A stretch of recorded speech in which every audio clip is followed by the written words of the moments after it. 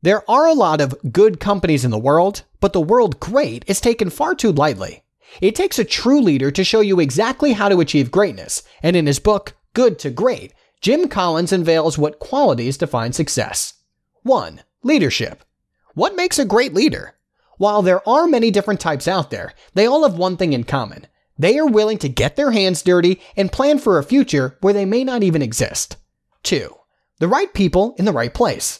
Most people pass the buck when something goes wrong, instead of seeking solutions. If an employee is failing in their position, the problem isn't necessarily that they're a bad fit for the bus. They might just be in the wrong seat. 3.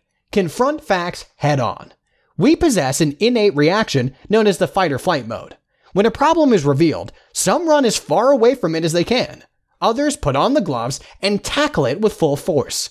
Why? Because leaders aren't afraid of change. 4. Be a hedgehog. Not in a Sonic kind of way. In life, you get two types of companies, foxes and hedgehogs. While foxes are clever, they're also greedy, sticking their fingers in too many pies. The hedgehog shifts all of his focus to one thing, with flawless execution. 5. Discipline.